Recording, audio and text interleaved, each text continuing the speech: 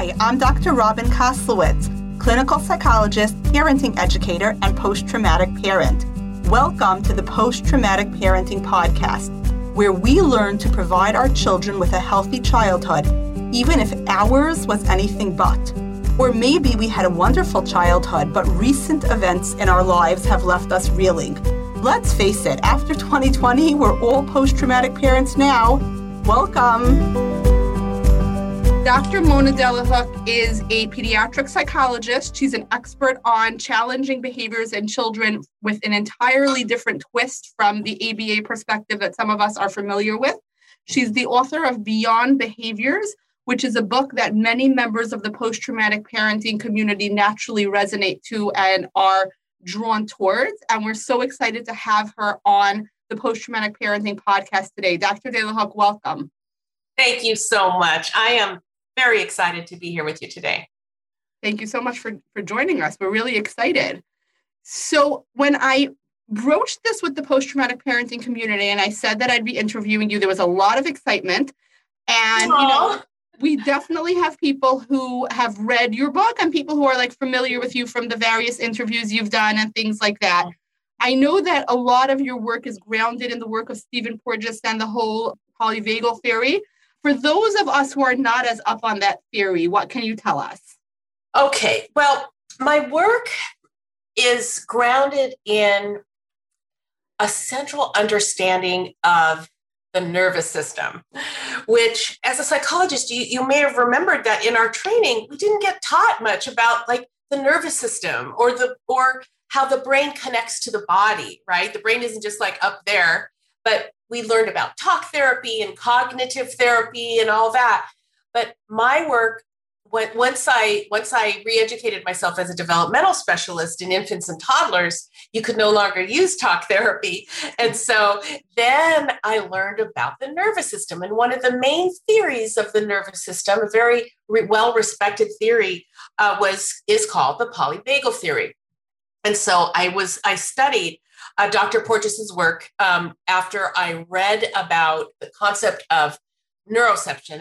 It's the detection of threat and safety in 2004. So a long time ago, I was studying his work. Here's the main takeaway, because I don't think parents are as interested in the science as the practical application. And that is what this theory brought the world. And it started in the trauma world. This application from science to real life started in the trauma world, bringing more compassion for ourselves, our emotions, our behaviors, and our children's behaviors. So the primary reason I love it is that allowed me to have a new frame, to better understand how behaviors are a product of the way our bodies subconsciously and consciously feel safe in the world. And it was pretty mind-blowing. It allows us to view ourselves with tenderness as parents. And I love what you're saying. Yeah. Because for the post-traumatic parenting community, like every, I think, psychologist who does a dissertation, a lot of times it's about physician heal thyself. Our burning questions a lot of times are the things that are about our own life story. So for me, as a post-traumatic parent, when I was looking for resources, what is this thing called post-traumatic parenting? How do you parent a child when you have a trauma history? Yes. And really, there isn't a ton out there, right? The book's never been written. Never. And so when I read Stephen Porges's work, when I've been in the trauma world, I feel like what you're doing is you're sort of translating that work into the parenting realm, which is so true. It needs to be translated into the parenting realm because what we are doing when we're parents so often is about the child development, is about autonomic nervous system development, is about understanding and sort of being good users of our children's neurology, right? But we're not taught it. And it's really true what you're saying also about grad students, because I know that I'm a child psychologist. I went to a school clinical child program. We didn't learn a ton about child development. No. Right? I learned zero about child development. We started at age 5 with all the psychological testing, the assessments, and still to this day, we don't learn about development. I learned about development from my mentor, Dr. Serena Wieder, who was one of the first child developmental specialists as a psychologist, who was a co-founder of the or a founding member of the 0 to 3 Foundation, because no one was thinking about infants and development. And guess what? We still don't. Right. And what you just said is so important about being a post-traumatic parent and understanding our child's neurology rather than trying to just understand our child's psychology without the neurology. But even more important, it helps us understand our own nervous system. Right. And I can tell you, as a colleague, post-traumatic parent myself, I felt crazy a lot of the times because my children are all adults now, but I felt like, what am I doing? I'm a psychologist. I did my dissertation on the attachment theory. I knew everything about attachment, and I adored and adore my kids, of course. But there was something happening in my nervous system. I was getting subconsciously triggered.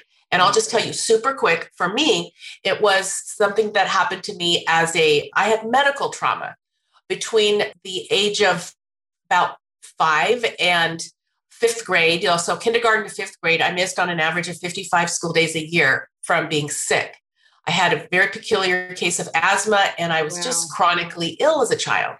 So when I had children, and I got, I was fine after that. I went to normal school. I was able to go to high school and college and all that. But the trauma of being sick all the time lived in me. And when I had my children, I was terrified whenever I'm so protective of them. And whenever they got a cold, even, I would feel so red pathway, so scared. And my heart would race, and I would and no one was talking about trauma back then either. Right.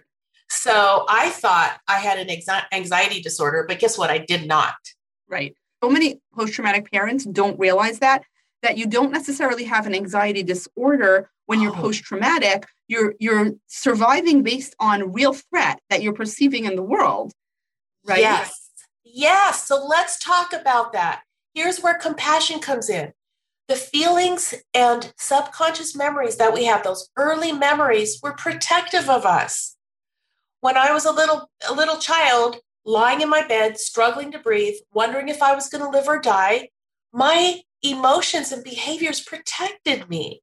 Right. And so being a protective mom, I should look at that as with benevolence. Right. And instead, sometimes my child's pediatrician or a school person during a IEP would say, well, you're overprotective, as if that's a bad thing. Well, guess what? Under the benevolence of this way to look at our nervous system reactions as adaptive patterns, we can both become aware of them, become friendly with them, and not beat ourselves up as much. And then we actually do become more relaxed too. So it's a great deal. Yeah. Right. It's very true, because if you think about it, and so many, like hearing that pathological language of you're being overprotective, one of the things that happens with trauma, I like to call trauma Professor Trauma, because trauma teaches us such effective lessons. One of the things Professor Trauma teaches us is that the world is a much more dangerous place than sometimes our brain even wants us to perceive. Really, we're not accurate in our estimations of risk, because we wouldn't be able to go through life if we were accurate in our estimations of risk, right? Every time our children leave us, potentially they could never come home. It's true. When you haven't experienced trauma, it's kind of like, oh, the kid gets on the school bus, they go to school, they have a pretty good day, they come home, and life continues. When you've lost someone, I lost my father at a young age. When you've lost someone, you're aware that, death happens. It happens suddenly. We can't really control it. So like when you're saying about having asthma, right? Oxygen is just it's not optional, right? It's not optional, right? So of course you learn that like health is dangerous and that, risks are real and you want to protect your kids from them. Yes. And benevolently, when my mother looked at me with terror in her eyes, of course she did. How did I feel? Terrorized, because she thought I was going to die. And then you see that. And again, I adore my mom. So I hope we can have a broad view of trauma, because trauma can happen, certainly if you've had ACEs, if you have you've been exposed to poverty and a lack of nutrition and racism and all those things that adds to our ACEs, right, to our stress count. But I think we can now say that since we've all gone through the pandemic, every parent in the world probably has every parent in the world is a traumatic parent. Right. Because no time in the last 100 years have we all wondered and worried about our ability to live and be there for our children, or our children catching a pandemic that didn't yet have a cure. Right. So I think what your work is essential, because now we're all in the trenches in some way. Right. We're all post-traumatic now. And also, I think you're saying something very important about parenting, which is that the best intentioned parents can still traumatize us. And, I have that, kind of DBT approach of our parents always did the best they could with the tools they had. Most parents, there's that subset of people who are abusive, but right. Most people are doing the best they can with the tools they have. And you can be traumatized without an abuser, right? A parent who's trying to protect her child from poverty, or a parent who's trying to, emphasize a certain pathway to success and inadvertently traumatizes the child, had good intentions and was doing the best they could with the tools they had. Just the tools aren't always there. 100%. And we have to look at that with great compassion. My mother was also an immigrant, so she was navigating this country. She did not know how to access systems. So the amount of stress on her was enormous. And she loved me so much. And yes, I did see the terror in her eyes when I couldn't breathe. And oxygen is so basic that it's no surprise that I went into psychology to heal myself and to feel safe in the world. And I love this field now because I'm trying to bring the body into parenting, right, and into our knowledge base so we can stop beating ourselves up so much. Right. I think it's so true. And I think that's why post-traumatic parents have gravitated towards your book, because a lot of post-traumatic parents have a very strong sense of what they don't want to do. Like They're very clear about what the stuff that they want to avoid is, but there's no roadmap for what do I want to do? Because that's right. Harder. That's right. And let's just face it, the pressure on social media to be a positive parent, a perfect parent, a great parent, there's pressure. I love the access to information we get from social media, but I also feel the pressure for parents to want to do it right, to be perfect, and to not let what happened to them happen to their children. Right. Yeah. And when you don't have a roadmap, you're even more susceptible to pressure, because you're like, oh, wait, what that mom's doing looks really good. I should probably be doing that. And then the next day it's like, but that looks good. I should be doing that. And it's hard to have, because you really do need a unified theory of what's essential, what's nice but not essential, and what's harmful. And harmful, I think most post-traumatic parents know we're really good at. These are the parenting practices that I don't want. But what's beneficial and then what's essential, that's so much harder. Absolutely. I think that what I wrote about in Beyond Behaviors helps us frame the roadmap a little bit more, because children give us signals, and we don't have to chase other people's signals. I don't want parents chasing parenting experts or parenting advisors' signals and scripts. I want parents to look at their children's nervous systems and detect what their child needs, and of course to detect what they need. This is a whole new roadmap, and it's a better one, because the best script in the world, if you say it to have you ever used a script of what, here's what a good parent would say right now, and you say it to your child and it falls flat on its face? Yeah. And you're like, oh, shoot, I just said the right words, and my child is still a mess lying on the floor crying. Right. And there's a reason why. So, right. Because there's no attunement when we're following a script. Right. The minute where I'm concentrating so hard on the script, I know I had that as a beginning therapist when we were doing manualized treatments. And, you're following this anxiety treatment for kids script, but I'm not attuning to the kid in front of me. Yeah. And of course it falls flat because there's a kid there. And I remember. Oh, Robin, I had all those scripts on note cards in my desk. I pulled them out and review them before I had my first, in those first few years. Scripts make us feel better, and that's okay if you want to try it. It's okay. Everything is okay.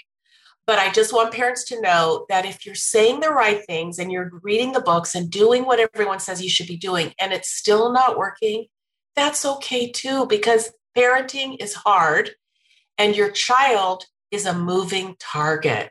Right. Right? I love that. Right. Your child is a moving target. Yeah. So I wanted to move to a question that a lot of the moms were having, which was this idea that compassionate and non-coercive parenting sounds and is ideal, but how do you implement it without being a pushover as a parent? How do you teach kids consequences of their actions, emotion regulation, and discipline without getting into power struggles? What a great question. It's a really great question. And here's the basic idea is that being a compassionate and positive parent can coexist with being a parent who has good boundaries and who is authoritative when necessary and who is kind of, I call it a benevolent alpha mommy or daddy, right? Because our children need us to guide them. And so we can do both, but that's very easy to say and maybe harder to kind of look. What does that look like in real life? So let me say that I think the reason it's hard is that our culture doesn't talk about the important role of something called co-regulation, what it is and how we use it. So let me just say co-regulation is basically sharing the strength, when you have it, of your own nervous system with your child. It's kind of a subconscious process. It's not what you say, it's how you are. Because our little humans are going to do things that are impulsive, that are wrong. Sometimes they're going to be in a meltdown, which is non-intentional, and all they need is co-regulation. What they need is another human who's calm to use the techniques that work for this child in this moment, not a generic child, but this child in this moment, to come alongside and let the child's nervous system know that they're not alone and that their pain is being witnessed. So you can do both. And another myth buster I'd like to say is that we really can't teach children emotion regulation. So there's a school of thought that comes from preschool educators, and I love preschool educators, that and a lot of curriculums that are teaching social emotional health. Okay. And there's a problem in the context. There's nothing wrong with teaching children how to breathe and teaching children about little yoga poses and all those wonderful things. That's great. But that's not how children develop self-regulation and self-control. They develop it through our relationship of nonverbal communication, one nervous system to another. And we want to understand that there are ways to not get into a power struggle if we're following the child's cues. And I can borrow my calmness, right? Like, I feel like with a lot of situations, it's true. Like when you're really attuned with a kid and you're really co-regulating, which is not so easy to do if no one's cued you into it, you really do feel like you're literally on the same wavelength. Like we are co-regulating together. Our breathing is going into sync. You can really feel that feeling of like, we are absolutely in sync right now. And then the child will learn from that to develop their own capacity, right? But we can't force the capacity onto them, particularly when they're very dysregulated. That is so beautiful. I love how you said that. It's an embodied experience. You can feel it. Now, what about some of us who maybe didn't get that from our parents, right? And some of us who have never heard of this before and didn't feel it in their bodies. Let's have compassion for those of us. And this sounds like, whoa, that sounds like really weird. Okay, that's all right. Again, give yourself a hug if that feels really weird, because some of this is a journey inside ourselves. to find that calmness. And just let me say, I wish I would have had this information when my children were little. So I learned it when my youngest was 5. But before then, I felt that being a good parent meant that I had to set my child straight, make sure I was disciplined enough with them so that I wouldn't be the pushover and that they would go out into society and not be respectful of our world. That was a big concern of mine. And it still is. I want to raise good humans, right? And you can do both. But honestly, I think we don't have the context yet because we are thinking about things as either being a pushover or being too authoritarian. And for post-traumatic parents, it's really scary to think about being on either edge, right? Right. Right. It is very scary. Some of those strategies, like the behavior plans and the sticker charts and things like that, they're very easy to comprehend on a cognitive level. It's like, oh, your kid doesn't hang up his coat when he comes home, and you're having all these fears of people thinking of him as an impolite, uneducated child who has an incompetent mom. So if you do the sticker chart and then the kid gets a sticker every time he hangs up his coat, you feel like you know exactly what to do. So it's easy to wrap your mind around. But then when you're doing things like that and you see where situations aren't working out so well, where the kid is either resistant or the kid is so dysregulated that it's not the right time. Because I remember working with a family where the mother was trying to implement a system like that. And she really wanted her kids to hang up their coats. And she had a lot of things about having been raised in a home that was very messy and considered dysfunctional. No one was ever going to say her home was dysfunctional. So there was a lot of threat there for her. And pointing out to her that right when her child comes home from school, this child didn't like to use the bathroom in school, didn't like to eat in school, was kind of inhibited in school. His brain has no blood sugar in it. His body needs the bathroom. He can't think about anything but getting to the bathroom, and you need to regulate his blood sugar because he's not even thinking that he's hungry, but he is. Then what I would say is we've restored his smart brain.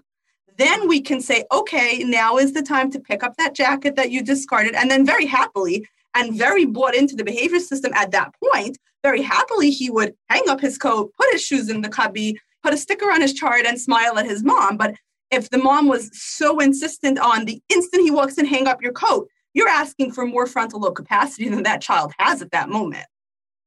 You are asking for more capacity than the child has at that moment. That is huge. And I've seen this happen in ABA. I've seen this happen in schools where the adult in charge is feeling and has been taught, again, that consistency is the most important thing. And if you let the child think that you're going to shift the rules now, they're going to expect that you shift the rules in an hour or tomorrow or in a minute.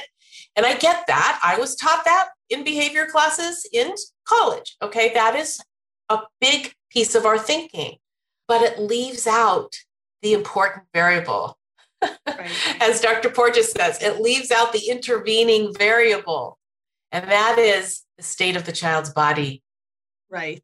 There is no amount of coercion. And so sometimes we go digging and we get more and more into it. It becomes a power struggle and the child starts to cry and froth at the mouth and get so upset when what you just said, they needed to go potty or they needed some water or they needed a snack because their blood sugar was low. It's just a new way of thinking about what's beyond the behavior, right? Like we're not saying get rid of the behavioral expectation. You can have the behavioral expectation, but we have to pay attention to the body first. That's right. Absolutely. That's so helpful because I feel like a lot of the moms were bringing this question up in various forms and some of the dads too, but we were getting this in various forms of, especially, I don't want to be a pushover, but I also don't want to be coercive. Yes. And we're advocating that you don't have to be either. And it can feel very messy and it can feel very uncharted because many of us were not parented that way. Right. And your child is likely not educated like that at school because our schools still very much work on sticker charts and positive and negative reinforcement. So it's a great question. And while we're on the topic of sticker charts, maybe I can just say, just really quickly, when you're working with a child's nervous system and things are in sync, there's no better reinforcer than a loving, gentle smile from a parent saying, oh, thank you, my darling. Right. You don't need to add a sticker onto that. Right. As humans, we are made for social engagement. We are not created to get stickers necessarily. And again, if you want to do a sticker and it makes you feel good as a parent, that's fine. But I just want parents to know it's not about the sticker, the treat, the incentive. It's about showing the child that we are pleased with them and we're grateful. That's the biggest reward of all. It's called social engagement. Right. It's so true that what we really want our children to be reinforced by is relationships, first with us and then with their significant others and with their own children, right? We want them to find relationships the most rewarding. I don't want to raise a lab rat who for the rest of their life is always just responding to the proper reinforcement, right? I want someone who has a sense of values, right? When you have a sense of values, you're not responding to necessarily reward. Sometimes you're punished for your values. When you stand up to a bully in the short run, that might be scary. The other kids might laugh at you. You're internally reinforced because you're enacting your values, right? It's not about the sticker in that moment. And that's the kind of kid we want to raise. That's right. It's a child with a true north that comes from the inside of a value. A value is something that is a part of your intuition, right? It's not a part of something I learned or memorized. Or again, think how awkward a child would be is if they do something well at school for their teacher and she doesn't happen to have a sticker chart and the child says, so where's my reward? Where's my sticker? Right. So now what do I get? Okay, I did my assignment. Where's my treat? You're right. It's just not very natural. Right. It's true. I have a daughter who happens to have a strong sense of justice. She's in 4th grade and she came home and she said something very key to me. She has a student in her class with a disability, a physical disability, and my daughter stood up for her. She basically told the rest of the class they had a choice of playing a certain game with a hard ball or a soft ball, and the softer, like bigger ball. And my daughter said, if we play with the harder ball, this girl can't join. But if we play with the softer ball, then the entire class can join. So we should play. And one of the other girls was kind of pushing back. And my daughter said to her, well, I want to include everyone. And I think that if we can't include her, then I'll just play with her by myself and I won't join the game. My daughter happens to be a very good athlete. So it's rewarding to have her be part of the game. And then what she told me that was key is she said, and I came home and I thought, and then later on that day, I think she told me that girl said something about the weirdos who go to the OT teacher, the OT room. My daughter said, I'm a weirdo who goes to the OT room. My daughter has a very poor fine motor control, even though she's very athletic. So she's like, I'm a weirdo who goes to the OT room. Like she didn't mind saying that. She said, I knew I would come home and I would tell you that. And you would sparkle your eyes at me because you would be so proud. Oh, that story. It just gives me chills. And as someone who was bullied, the fact that my daughter is standing up for someone who was bullied, it just was like, wow, somewhere deep inside me, a little girl who was bullied as a student was just like comforted that my daughter did that. And the way she was like, she wasn't asking me for a reward. She didn't want me to take her to the toy store. She knew I would sparkle my eyes at her. See, just thank you for sharing that story. It's heartwarming on so many levels. And what it demonstrates is that when we have this parenting style that is an embodied experience of respecting a child and leading them through our example and not through reward systems, we begin to live inside of them. So when that happened at school, because she was getting scuffed from the other kids, it wasn't easy to do what she did, but she had this little vision of you with sparkly eyes in her head, guiding her. It's a beautiful example of embodied experience, but also this transmission of our values to our children and of the experience of feeling loved and accepted. So, right. And the way she just was, because my daughter is very confident, it comes with she's a stronger willed kid. So, and I sometimes push back when I hear that from her teacher. She could bring it. Yeah, she could bring it. She's as strong willed as she needs to be. She's great. But she has to learn to use her strong will in positive ways, which she can. She's very comfortable being like, I'm a weirdo who goes to the OT room because she's confident. It doesn't bother her. See, and that I admire that in kids because I was not that kid. Neither was I. I was diagnosed with selective mutism in kindergarten, so I couldn't talk. I was just sat there. It's very common for first generation children. And so I just sat there. But when my daughter, it's not that we're just going to go on telling kid stories, but when my daughter intervened when she found one of her classmates was being tied up by a hose that children found on the playground. Wow. She demanded everyone to leave, and she unwound the hose and saved the little girl from being tied up. That little part of me just felt like, wow, that's not the scared little girl I was. Exactly. So I want parents to know that if you've had a difficult childhood, if you were terrified or didn't feel safe in the world, that doesn't mean that you're not going to be a great parent. Right. And it doesn't mean that you have to overcompensate. Really, there's so much pressure on parenting anyway. There's a gentle way of doing it, and that is by reading your child's signals. And as you know, and you've got a lot of children, as you know, every child is going to be different. They're going to be wired up according to a lot of different variables, and every child is unique and different. That's definitely leading into the next question that a few people asked, which was about co-regulation when you have multiple children in the home.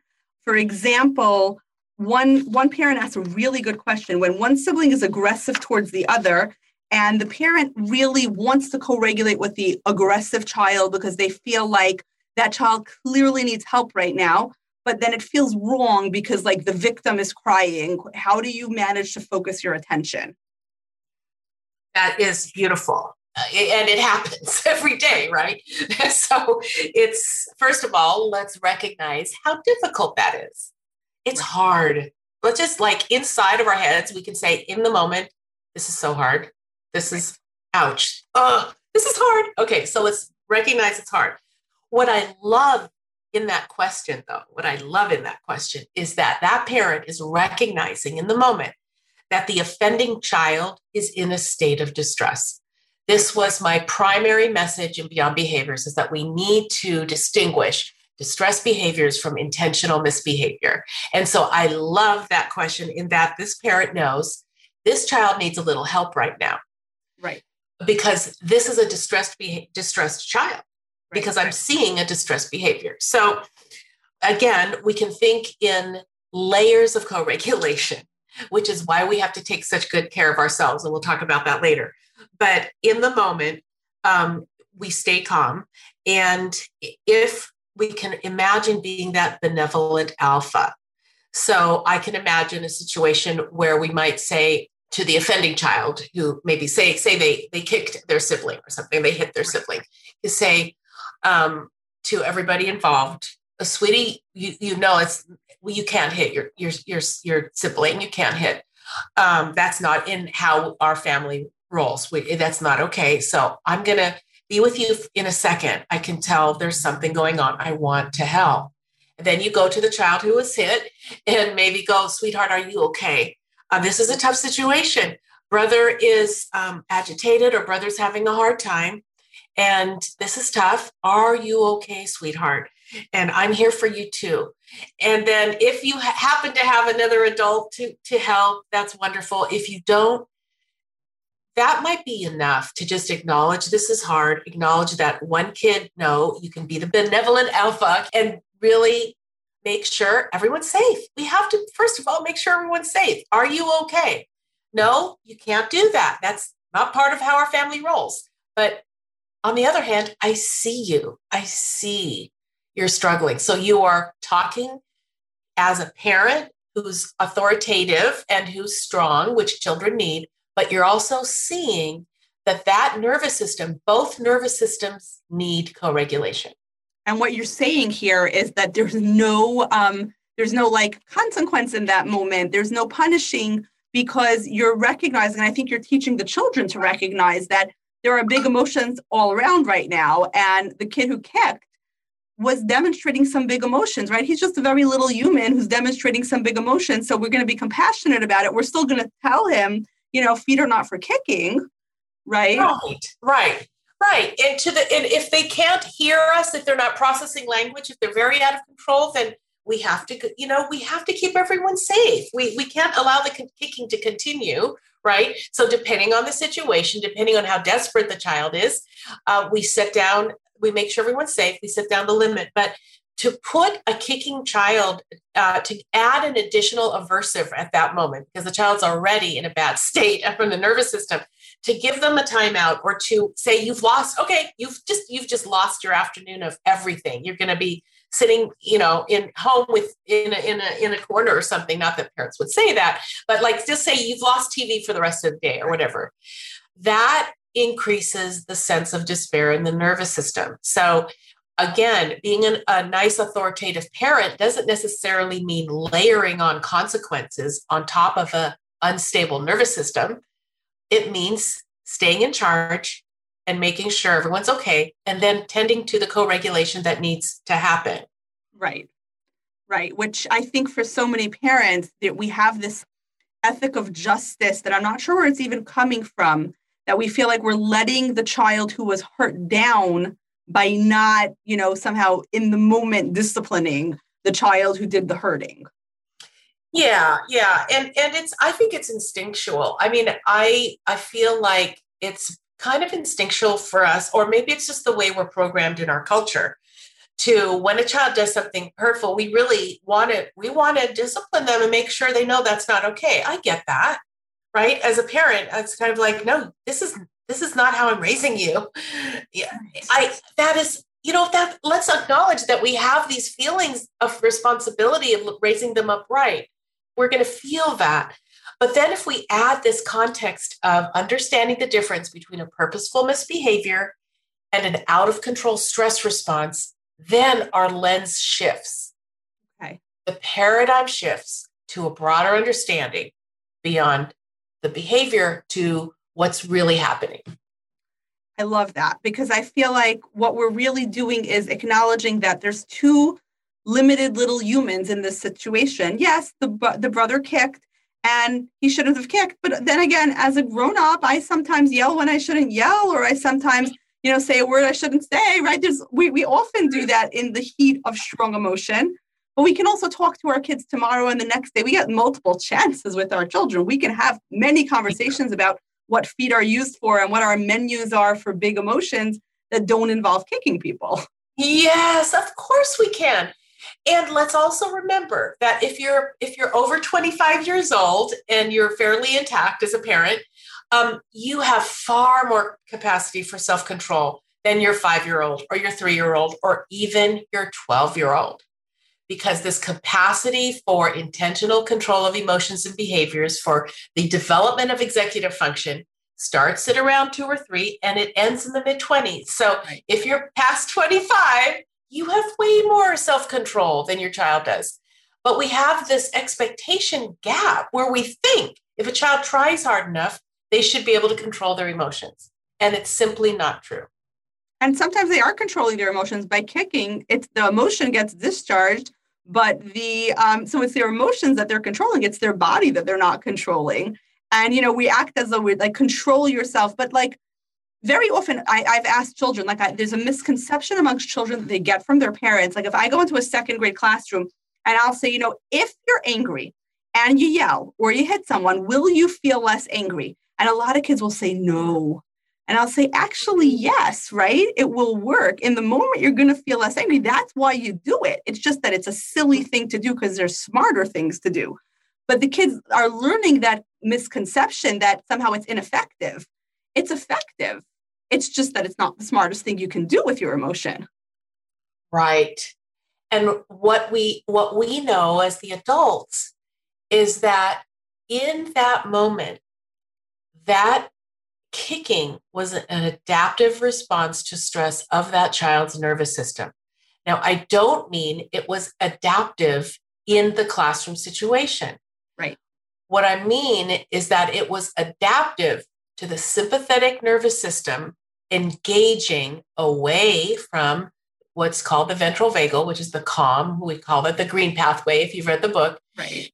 That when we shift, either any human, adult or child, but when we shift into the sympathetic nervous system, then our ability for intentional control is undermined and we're not really in control, especially if you're a little kid, especially if you're below 100%, and which means we really need to be understanding toddler behaviors in a new way as quickly as possible, and stop all the preschool suspensions and expulsions, because they're all being made on this basis of, oh, this child should control their behaviors, and help that child control their behaviors. They just need more support to do that. They want to control themselves, but they need a little more help. Right. I mean, they want to be socially adaptive. They want to get along with their friends. They want to stay in the classroom, right? They want all of those things. They want to make us happy. Mm-hmm. It's just that it's too painful to hold on to that fear or that anger in that given moment. And we don't want them to lose that, right? Because if they lose that, then you end up with a lot of clinical disorders in adulthood. You can't feel your fear or you can't feel your anger. We have problems. Well, that is such a good point. And there's some literature now on masking, right? Especially for some of our neurodivergent students, but I think for all students, for anxious students, they have a mask that makes them look compliant and so that they won't get in trouble. And we do what we see we should do in order to not get in trouble. But what happens to those feelings? You're absolutely right. Those feelings go inside of us and can creep up years later as more of emotional distress situations. And we want to just try to prevent that as much as possible. Right. People will lose the ability to state, I'm angry or I'm scared. They'll lose the ability to be in touch with that. And then in psychotherapy, it's my job to get an older teen or an adult to acknowledge that you're quite angry. You're angry at your mother for what your upbringing was like, right? And you have to be able to say it and feel it and process it. Because if you can't, as Dan Siegel says, if you can't name it, you can't tame it, right? We have to be able to talk about it. Well, we do. And if you think about even how acceptable that is in our culture, like for many children, if they say, I'm angry at you, and they yell it, right? In a classroom, they could be shamed for that, right? Like, you shouldn't be talking that way. You're going to get your color chart moved down from green to yellow or whatever, because we're not inclusive yet of the language of emotions, especially negative emotions. Even in play, it seems like we tend to reinforce positive play, and if the play gets aggressive, negative, or super, challenging, then we're like, oh, that's not a nice way to play. But we need to let children own their anger, their aggression, because that's just as legitimate of an emotion as is being caring and loving and kind. Right. And we're allowed to be angry. It's okay. You may not be able to act on your anger aggressively, but you're allowed to tell me that you're angry. You're allowed to say you're frustrated. You're allowed to have all the emotions. All emotions are welcome. But it is true that there's this disconnect between sort of the social and emotional learning we teach in the classroom, which very much does emphasize the positive emotions, and what is the reality of what children go through in a given day, where what we really need to teach them how to do is to have their uncomfortable feelings and function and cope in the world. Absolutely. That's it. So there was another question that came in that was interesting about helping a child notice their feelings before reacting to them. I understand they don't have the skills yet to use their words, but how can I guide them in acquiring the skill? Or what do I need to observe in a child that is making progress? I'm in my late 30s and I'm not quite there yet. So my hope is to grow along with my children. This came from a mom who's saying that she doesn't love the whole idea of use your words because it doesn't seem to be resonating with her kid. There seems to be an step that they're missing. Oh, yay for that. And I just think use your words is the most overused thing we can do. I'm glad you're understanding that it's not working. Okay, so here's one of my little soapboxes.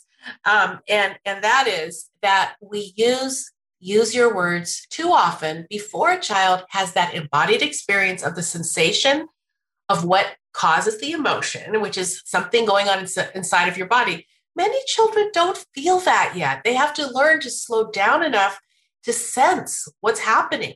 Is my heart beating faster? Am I sweaty palms? What does this mean? What does this mean? And then when we say use your words too soon, even for a 6-year-old is still very early on the journey of pinning a word to an emotion. So I would say we need to stop asking children to use their words so much and instead go to recognizing that if a child is having a hard time, what they need is additional co-regulation from us. And oftentimes, if we come alongside and it's like, hey, buddy, can I sit by you? Oh my goodness, this day is moving so fast and we have to get in the car and leave this play date. Oh my goodness, what's happening?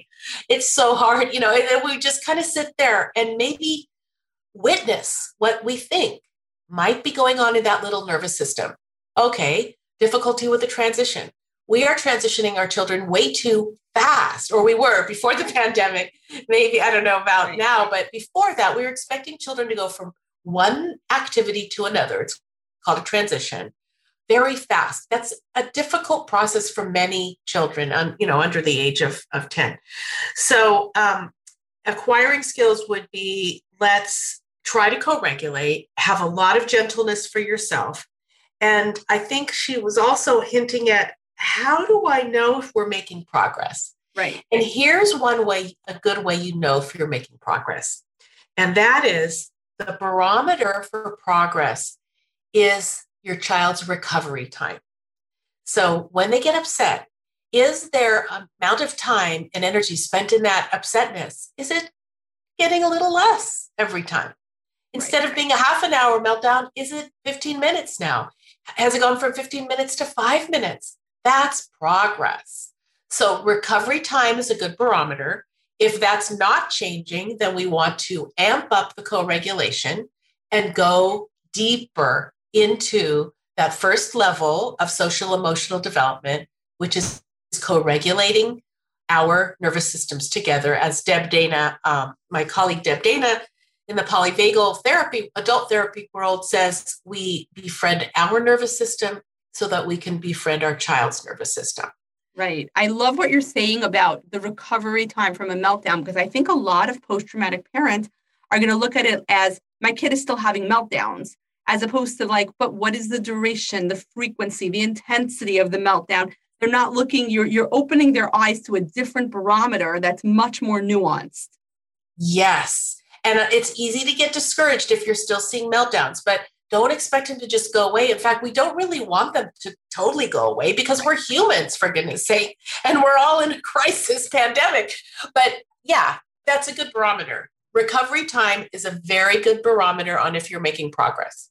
Right. And that is. And I think for a parent to see that recovery time is getting faster or the intensity is getting lower, like noticing those things, you can be hopeful. Trying to go to the zero meltdown life, it's not realistic. It doesn't make sense for developmentally.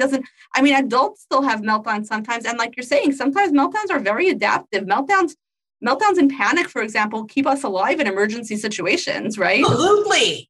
Without the sympathetic nervous system, none of us would be here. Our generations before us would have been eaten up by tigers, or whatever creatures were there millions of years ago. So yeah, we need activation. It keeps us alive. And I think this is similar. I think the answer to this question you've almost answered already. I'm a mother of a 4-year-old boy that starts the tantrum when told a no. He's very smart. He comprehends what we say to him. He's starting to exhibit hitting himself and saying bad words when he is angry. He eventually calms down, but in the moment, he's very stubborn. He becomes very fixated on being told no. What else can we do besides give negative consequences and redirecting the negative behavior? Okay. Well, the good news is that you've identified a trigger, being told no.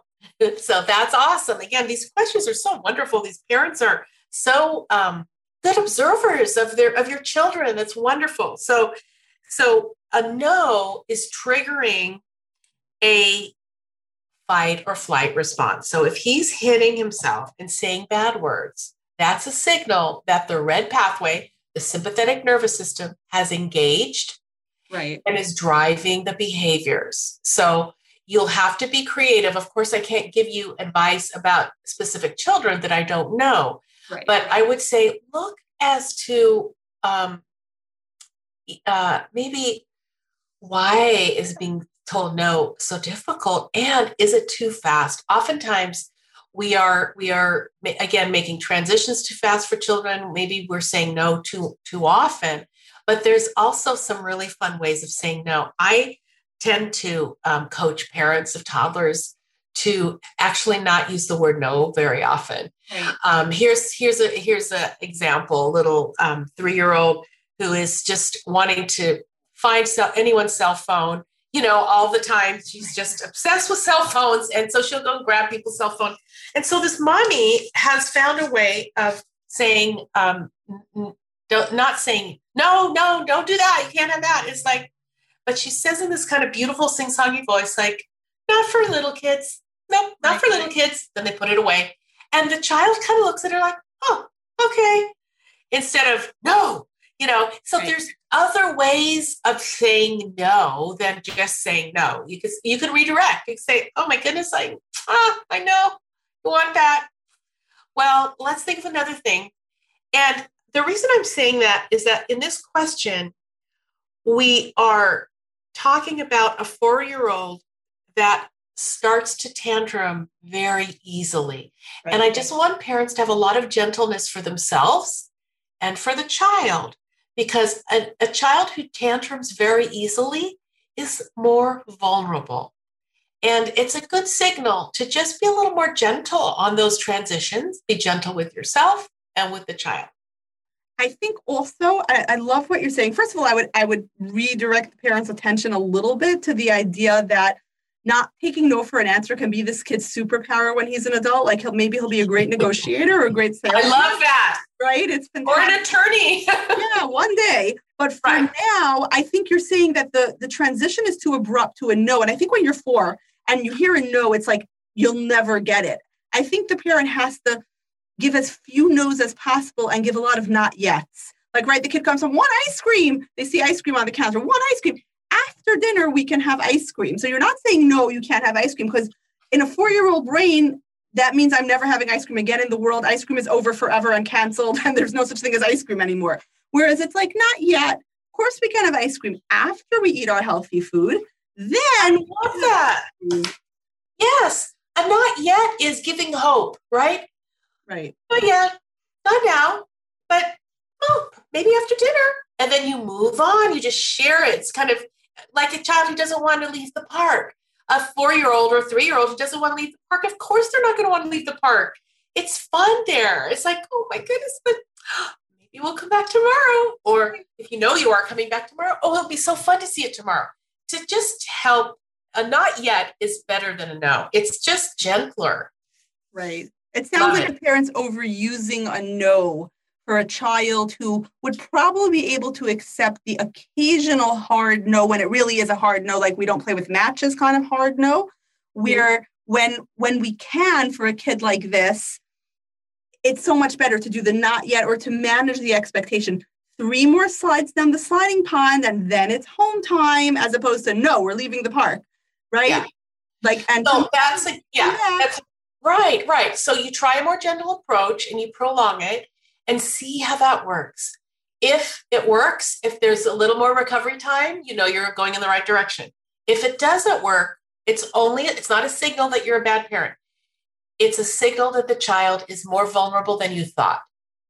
And so we continue not to blame the child or yourself, but you go deeper on the amount of support a child needs, because some children need a lot of emotional support in these early years. And it's not their choice. It's a complex mix of their constitution, their genetics, and their environment. So just go gentle, see if it works. If it doesn't, you just go more gentle. Right. And I feel like when the parent understands that it's almost that idea that if the child is that adverse to no's, then we have to see how many no's are truly necessary and how many times when you say no, you actually mean not yet. And how many times when you say no, you mean soon, right? So that the child understands that there's hope, there's a future, like what you were saying before. it will happen, just not today or not right now. And yeah, there will be still a reaction, but it's not as strong because you are building the pathway of, yeah, but tomorrow we are going to have it. Later we can have ice cream. Absolutely. And if you deliver it, if you deliver it with confidence and with hope in your voice, if you deliver it with, okay, this is not the end of the world and we can all manage this. We can do this. Right. And the fact that our child, I think sometimes, especially when we're post-traumatic, seeing our child in the throes of that level of distress where they're devastated, because you told them they can't have ice cream right now, and they're crying and they're screaming, and like there's, you see there's absolutely no conscious brain that's functioning right now. They're just a massive pool of distress. I think that's so triggering for us. And we think I must be a bad parent if this is happening. But what you're saying is that's normal. Every child's going to sometimes have that moment of complete dysregulation. Absolutely. Expect it. And if your child never has it, please consult a developmental specialist because we do want to see some distress, some meltdowns. We do. This is part of being human, for goodness sake. Yeah. Yeah, I think the eeriest part, I know like you and I have had similar clinical experience backgrounds, is sometimes when you go to like a therapeutic nursery or an early childhood program for kids who've been abused, and it's like eerily quiet. Yes. It's actually terrifying because you're looking at children. As soon as you see children like that, where you're in a classroom of 4-year-olds who are silent, or a nursery class of 2-year-olds, and there's like no exuberance, no distress. Yeah. We get, as professionals, we get very nervous about that. Yeah. Yeah. It's just a huge red flag for us. We go in there and we kind of get chills and think, how are we going to increase some joy, first of all, but also where's the movement? Where's the affect? Where's the pushback? Yeah. Right. When we're like watching, like a strange situation type of task, or we're watching parents interact and we see that normal, anger, frustrated response if a child's thwarted from playing with a toy, we don't judge that parent and say, oh no, bad mom, look, she didn't teach her child how to use his words. We say, oh, normal 3-year-old, normal mom, this is good. This is healthy. This is what we expect. You take a toy truck away from a little kid, the kid's going to be upset. We want to see that. If the kid's not upset, we get very worried. Yeah, absolutely. And the last question, I think, which is such an interesting one and probably unique to post-traumatic parenting, is this idea of a freeze response. So I had a few moms who asked the same question, which was so interesting. Due to my history of abuse and harsh punishment, I have an aversion to sudden or very strong touch. I know it's my trigger, it's not my kid's fault, but how do I co-regulate when I'm feeling so triggered? Some parents ask us about positive interactions, like my toddler likes to come home from school and run into me and hug me tightly, and that triggers me, or negative interactions. My son is tantruming, he flails out and hits me. I get that it's not intentional, but I freeze. Just a absolutely beautiful question. And it goes to the heart of trauma, really. And trauma gets stored in our bodies and brains as sensory experiences. Right. So many of these sensory experiences we do not consciously remember, but they live in us. So say you have an aversion to sudden or unexpected touch. This is actually quite a common experience for traumatized individuals if they have been exposed to harsh touch at a very early age, or worse, right? If they've been harshly punished or hit or whatever. But even if you haven't, unexpected touch can be a huge trigger. So what do? First of all, we value the body's response to sensory experiences. Touch is a sensory experience. This is how trauma gets lodged in us. So a recognition, when that happens, the moment it happens, the recognition of, oh, okay, it's a touch. This is a moment for me to recognize I'm triggered. And then I just love the work of Kristin Neff. I mean, she works with self-compassion. I think self-compassion is one of our greatest gifts as parents, but especially as post-traumatic parents, because gentleness doesn't always come easy. And so I would just say in that moment, if you can quickly go through this idea of that this is a really hard situation right now. Ouch, this is difficult. I'm not alone. This is not just me. This is a common experience. And then finally, be gentle.